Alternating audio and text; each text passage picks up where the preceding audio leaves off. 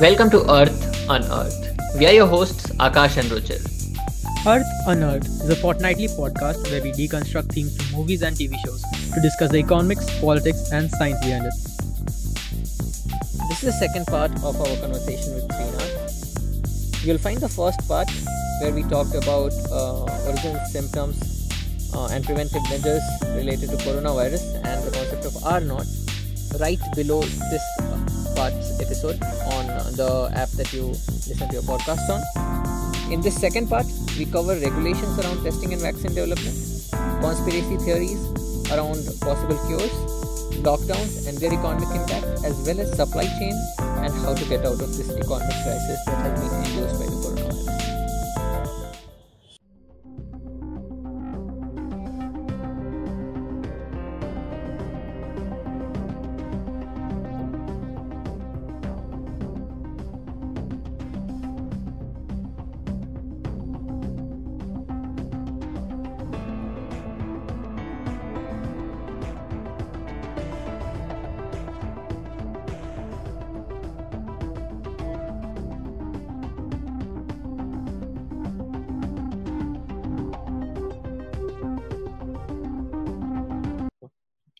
In one of the scenes, we notice how a leading scientist who was able to separate the culture eventually was very frustrated because the Center for Disease Control decided for some reason to allow virus research and development only for BSL-4 labs and above. In another similar scene, a vaccine development researcher injects herself with the vaccine under trial in order to expedite the trials process. So these are just a few examples of how regulations may adversely affect progress. There are many such regulations in real life too. For example, let me give you the case of regulations in the United States, which is actually a country with the lesser number of regulations compared to India. So in the United States, there are restrictions on doctors practicing across state lines and the state restrictions on telemedicine. The same thing. Basically, even doctors cannot practice across state lines, and there are restrictions on telemedicine being used in another state. So there are certificate of need rules for hospitals to add beds. There are rules restricting online higher education across states. Rules requirements for certain professionals to work in offices only, and hours of service regulations for truck drivers. And this list goes on and on. So, Akash, I know you have a strong opinion on regulation and the hurdles it creates. And you even co-authored an article on regulation specific to testing in India. Would you like to discuss how regulatory hurdles have impeded this fight against coronavirus? Yeah, Richard, you correctly mentioned many of these regulatory hurdles that impeded the fight against coronavirus in the US. In India, it was not just the same story, but actually things were even worse. The ICMR licensing rules killed the private market for testing. And if you look at it, when the coronavirus outbreak happened, what ICMR did was that it basically put a blanket ban on all the private testing instruments which were not certified by US FDA or the European agency. And it turned out that there was just one company across India which had that license. And in a week, basically, when they realized it, they said that, okay, turn in your testing kits to us and we'll take a week and then we'll release the results. Only the kits which are 100% which identify 100% true positive and 100% true negatives will be allowed. Now there were a host of companies which basically got licensed, and they were able to make the cut. But what it did was that it essentially took away 2 weeks, two very important weeks in India's fight against coronavirus.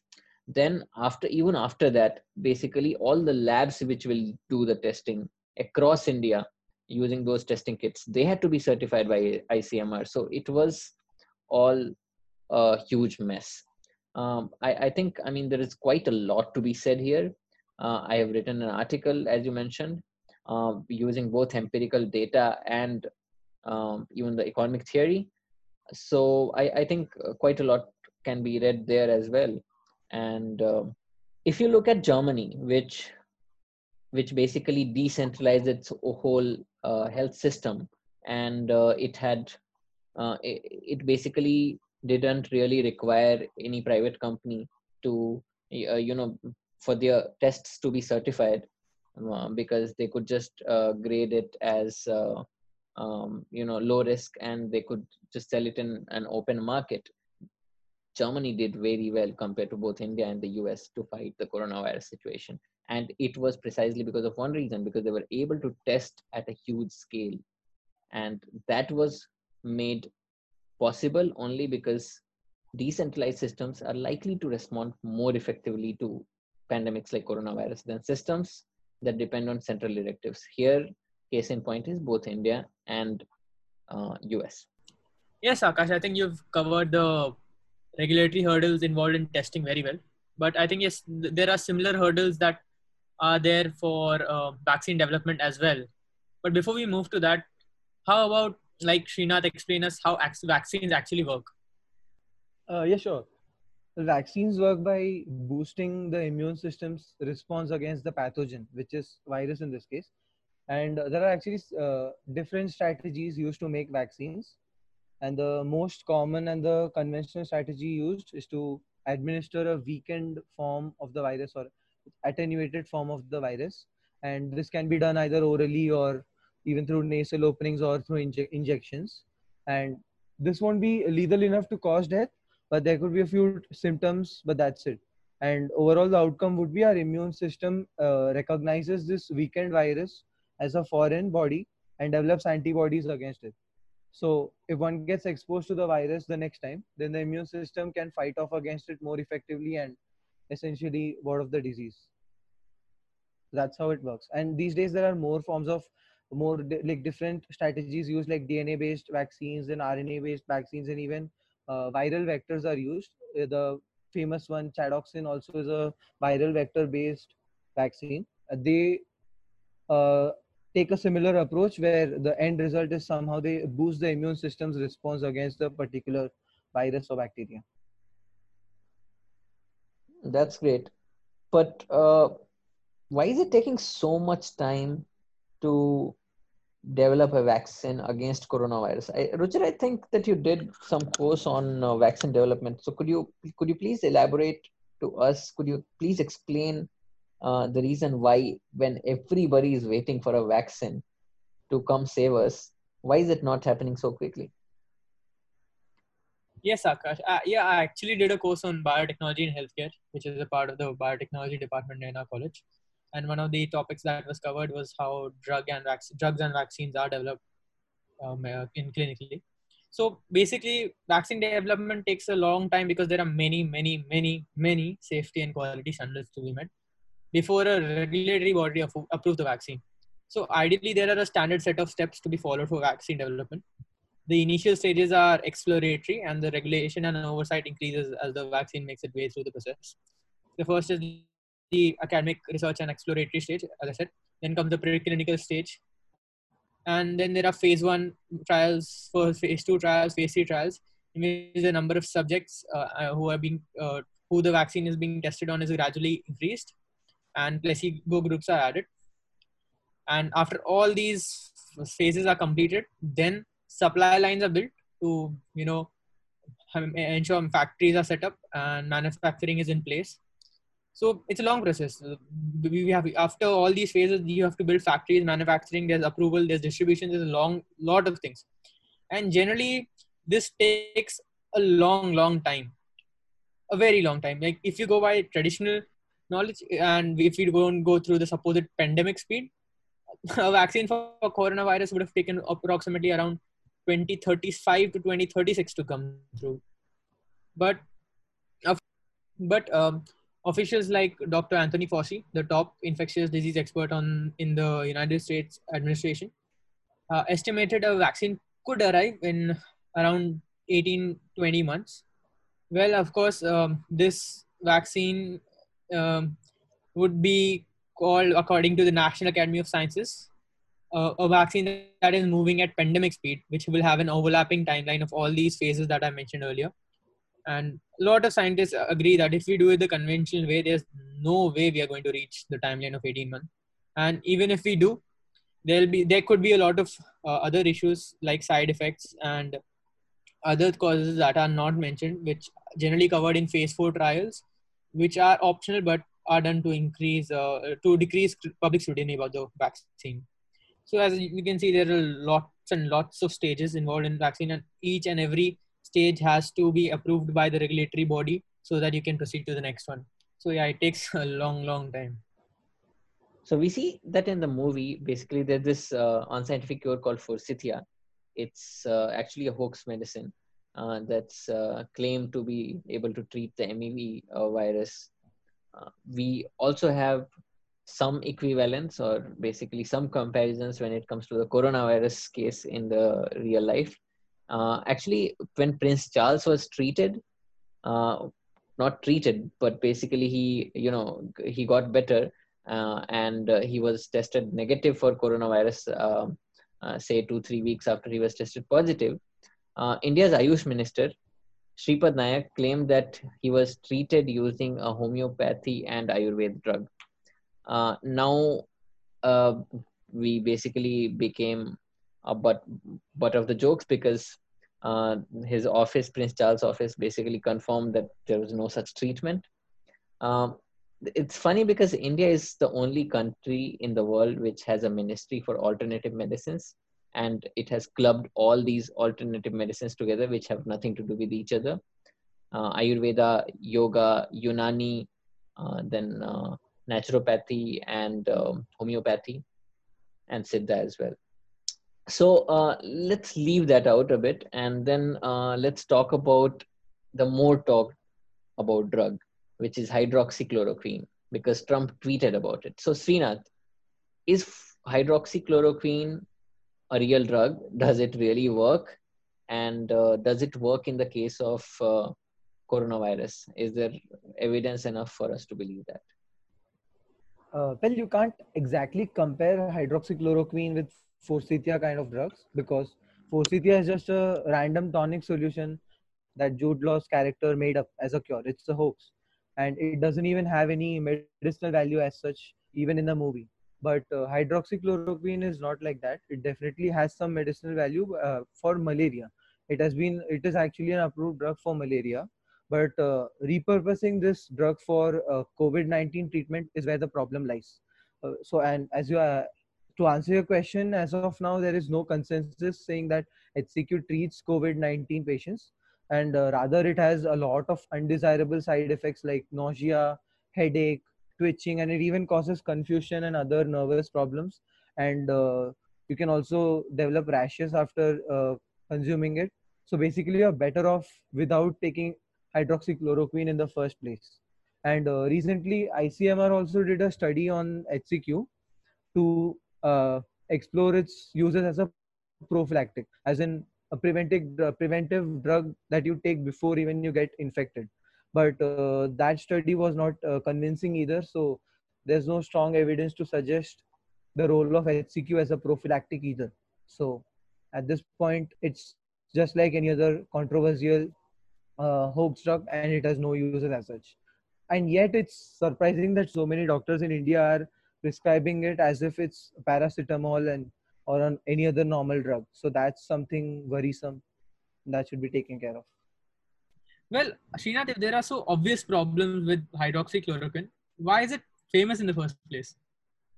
There is this French physician called Didier Raoult, and he published a faulty paper showing that HCQ actually works very well. And the scientific approach that he took was actually the exact opposite of how one should do epidemiological studies. It is funny that he doesn't even believe in statistics and randomized control trials, which is the fundamental of doing any epidemiological study. And there were a lot of faults, but just to mention one of them, the age group of the median age of the group which was given hydroxychloroquine was much lesser than the median age of the control group. And obviously we know that younger population have some sort of resistance against COVID-19. So this is one major fault obviously, and he published this paper in a journal where he is the editor himself. And obviously that is a really shoddy practice, and the paper is actually now retracted. But then that's where all this drug particularly got a lot of attention, and then people just held on to it as if it were a fact. So let's go back to Forsythia. Forsythia is a homeopathy drug. Srinath, you are studying biological sciences, biological engineering. So, what's your opinion of homeopathy as a whole? Well, okay. It is like, in my opinion, it is just a placebo drug that uses the funda of time heals things. So it would work for generally for mild things such as fever or common cold, where you get better on your own after some time. But obviously, you can't rely on homeopathy for major diseases like cancer, or even for an infectious disease like COVID-19 for that matter, where an actual treatment is required. So that's my opinion or my 2 cents on homeopathy. Well, even though homeopathy is in general a very scientifically questionable practice, it's really prevalent in India. And Akash, do you know why that may be the case, or that is the case actually? Yeah, Richard, I don't really have a problem with an unscientific practice being popular. Um, to be honest, faith or religion in many cases is an unscientific practice, but it's very popular. The problem comes when the government supports an unscientific practice as if it's basically something which works. Uh, and here in this case, definitely it has to do with it has to do with conditions which are related to health. In India, as I mentioned earlier, that there is an Ayush ministry and homeopathy comes under it. I think we would be better off, making a separate ministry for maybe Ayurveda, yoga, and the other Indian traditional practices. Because, for one, homeopathy is not Indian; it's German. Another thing, more important, because the origin doesn't really matter to me. Uh, Another thing is that it's definitely, as Srinath explained, it's unscientific, and it really cannot even be that even the tests can really not be done, and there's no evidence that most of these drugs work. It's sort of a placebo effect. Now, last year in 2019, a whooping 2,000 crore rupees from the budget was spent on homeopathy.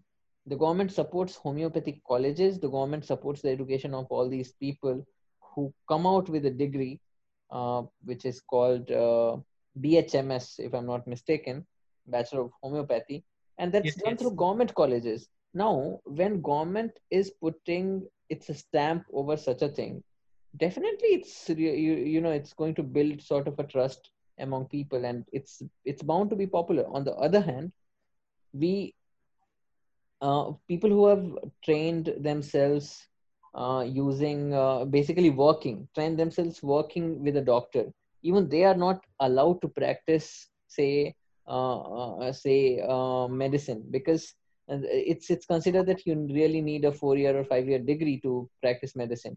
So I think if there is a government intervention in this case here, that should be revoked. That should really I would not advocate doing a blanket ban on homeopathy, but definitely I am all for removing all the government support to homeopathy. Yes, Akash, totally. I think health is a very, very serious issue, and supporting unscientific practice in terms of health, I think, is a very big concern for the public. Should be a very big concern for the public.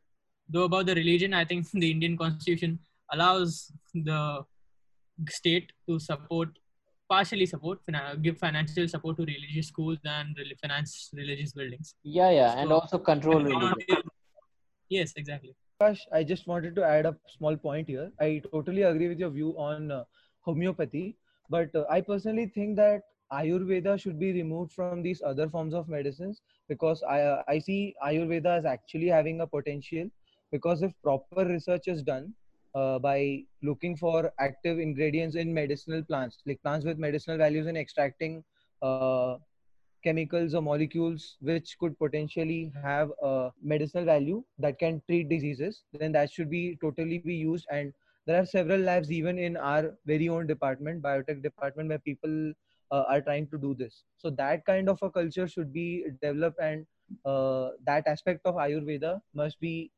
given more emphasis on. So yeah, Srinath, basically I agree.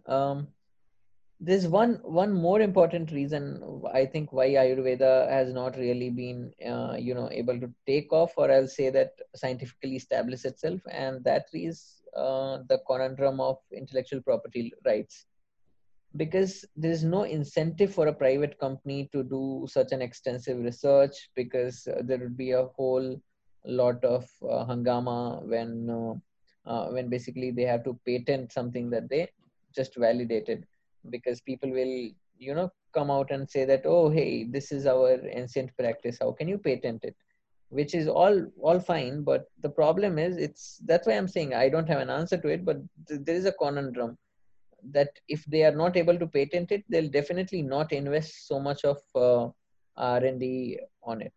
Well, yeah, that's a problem for sure. I totally agree with that. So, Ruchir, we see a lot of people fighting over supplies and food in this movie, but we didn't really see that in the real life in context of COVID-19 all that much. Matlab, I don't remember any news ki there would have been, some sort of a riot that broke out because of supply shortage. To be honest, in many of these supermarkets, even in the US and India as well, definitely when there was a panic, there was some sort of a panic buying, but then shelves were back filled again, maybe next day or next day. But if we look at this holistically, we definitely see that there's a problem. Economy has been hit hard. So, what do you think is the way out? What approach has India taken? Yes, Akash. Even I remember in the initial days, I was really scared about some civil unrest or riots happening because of the massive supply shortage, which would affect the daily wage earners. And it actually, there was, I think, in the very beginning, there was a riot in Surat or somewhere in Gujarat, and I was really scared that it could grow big, but it was controlled. Coming to how the government has responded to the crisis and what the approach has been. So the fiscal stimulus that the government has introduced has taken has more emphasis on the supply side and very less on the demand side, and I feel that is exactly the opposite of what should have been done. So let me break it down. The fiscal stimulus is actually difficult to discern because the package is neither clear nor transparent about the cost to be borne by the government in each component. On May 12th, the government announced a relief package of about $20 trillion, and which they said would be about 10% of the about 10% of the country's GDP. So out of this, about $3 trillion would go to MSMEs for credit for loans without collateral. So this was a very clear push towards the supply side, where the government was trying to give access to easy credit for those to the MSMEs, though they didn't really seem to be happy about the response. Coming to the important point of this stimulus that was provided. Firstly, there are, of course, different estimates by financial analysts suggesting that the fiscal stimulus is in the range of 0.7 to 1.3% of the GDP. Another very important point of the stimulus provided, about 30% is a drawdown on the existing funds available with the state governments and existing budget provisions. Thus, the effective stimulus is, in terms of extra resources provided by the government, is only actually 60% of what they say it is. Its contribution to domestic demand will be minuscule, given that private final consumer expenditure in India is about 60% of the GDP. It is clear that the design of this package seeks to focus on the supply side with an emphasis to providing liquidity rather than on the demand side by stepping up government expenditure. The stress on the demand side while neglecting the stress on the supply side while neglecting the demand side shows a kind of a flawed understanding of economics in the crisis. And so even in normal circumstances, we all know that the speed of adjustment on the supply side is much slower compared to the demand side. And at present, if there is little or no increase in demand, supply responses will be slower than usual, of course, because the suppliers or the producers would not wish to pile up on inventories of unsold goods. Hence, I think the government ought to take an approach or provide a stimulus which is more focused on the demand side. Yeah, I mean, I concur. I think there's another bigger problem with basically a supply side solution, and that problem I think has to do with the fact, that a lot of this money, when you hand it over in form of a subsidy to companies or even MSMEs, it basically ends up with people who are politically very connected. So and that has something to do with public choice economics, and that is something that we discussed in our panchayat episode. So people who are interested could go listen to it there. um, but Richard, demand, you talked about demand side stimulus of sorts. So what is demand side stimulus? How do we do it? Yes, Akash. So one particular way of providing demand side stimulus could be through direct cash benefits and direct cash payments, not benefits as such. So the and it is a practice that has been that has actually happened in a lot of countries like Canada, US, Hong Kong, Japan, and Thailand, where they provided cash relief directly to the demand side and to everyone who was affected by the crisis, on especially the daily wage earners. Coming to direct, to give you an example, so as I mentioned, countries like Canada, US, Hong Kong, Japan have followed this policy. Canada is already providing 2,000 Canadian dollars for 4 months to those who have lost their jobs, are sick, or have to stay at home. In the United States, eligible people apply for a one-time payment of $1,200, which was a big news back then, and it gained a lot of popularity on Twitter as well. In Hong Kong, they are providing a cash handout of about 10,000 Hong Kong dollars for each permanent resident aged 18 or and above. On the other hand, in India, there has been no new scheme as such that was announced. The original financial package, financial stimulus that was announced way back, even before May, I think in that stimulus, they mentioned that each woman was to be given 500 rupees, each woman who had a Jan Dhan account, of course, and 1,000 rupees to senior citizens, poor widows, and the disabled. It also tried to hike the payment for Manrega. So most of the relief in India as such at this point of time has not been in the form of DCBs. I think not even 1% of the stimulus announced was intended to boost demand side, to boost the demand side actually. So I think DCBs or the direct cash payments are the way ahead. But the question to be answered is, of course, how do we finance the direct cash payments? And Yeah. there are actually So a lot I of mean, ways. the two ways that I can think of that these solutions can be financed is, one by raising tax, which would be very difficult given this pandemic. I mean, because people are also earning less. So maybe you could, tax the rich. But in India, how much can you tax the rich? I mean, you've already taxing the rich to death. But another way to do this is to, finance it through debt. So the government can take a debt. Do you have anything more to say about it, Richard? Yes, Akash, of course. And I think you've missed one of the possible solutions that the governments have used in the past to finance Oh wow, that's a themselves. devil. That's a devil. Yes, and that is increasing the money supply in the economy, which generally has always led to very bad outcomes. And especially when it spirals down and causes hyperinflation, Germany, Venezuela, all these countries, there was hyperinflation, and we know what happened. They just had to reissue new currencies or take up other foreign currencies as their own currencies. So coming to the actual question though, there are other problems also that I feel should be addressed. For example, see, because developing countries can borrow in their own currencies at low interest rates. Most of these countries have used fiscal and monetary policies to finance the health response and provide relief. But in case of developing countries, they face massive constraints on their ability to do whatever it takes. All right. Firstly, of course, raising taxes, printing money, or borrowing are limited. And because of the prohibitively expensive borrowing that most developing countries face in the international market, uh, they the international community has to play some role. Basically, as you may understand, when one takes a loan from the international community, it's not just the debt that they're facing. They also face a lot of forex risk, which developing countries generally tend to avoid. Because in times of crisis, the values of the currencies in which they have borrowed generally tends to go upwards. Another thing is leakage when they announce such stimuluses. So in most developing countries, the lion's share of public health spending goes to the rich and the smallest to the poor. For example, in India, 33% of it goes to the richest 20% actually, and 8% to the poorest. Wow, So most of that's these, one powerful, basically data against redistribution.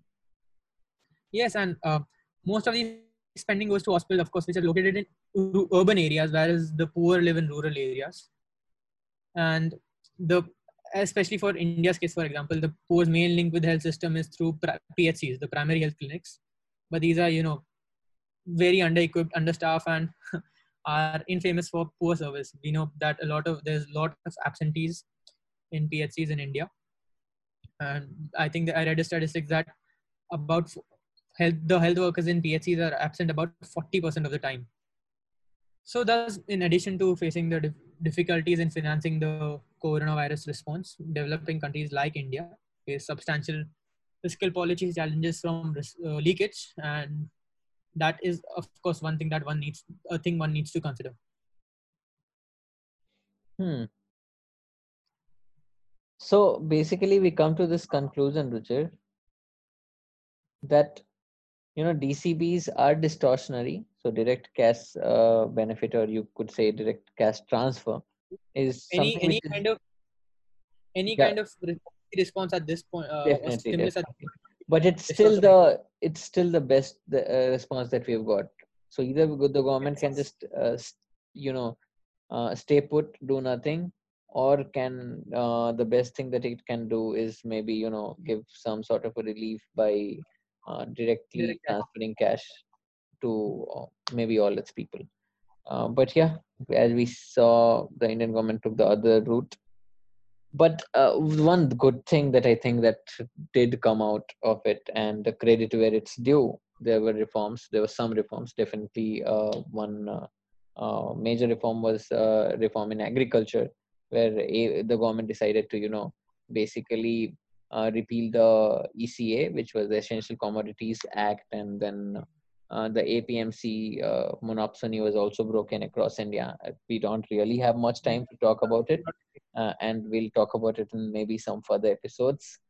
But definitely, there is something that I think, and there's again another conversation going on labor laws across the countries after MP and UP did some reforms, or uh, if I might say that, just UP just decided to uh, cancel all the central labor laws except a few.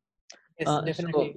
yeah, I think so what there's a I'm new trying to do. conversation is something that all three of us can agree on, that there's a new conversation happening, and that's certainly something which is good.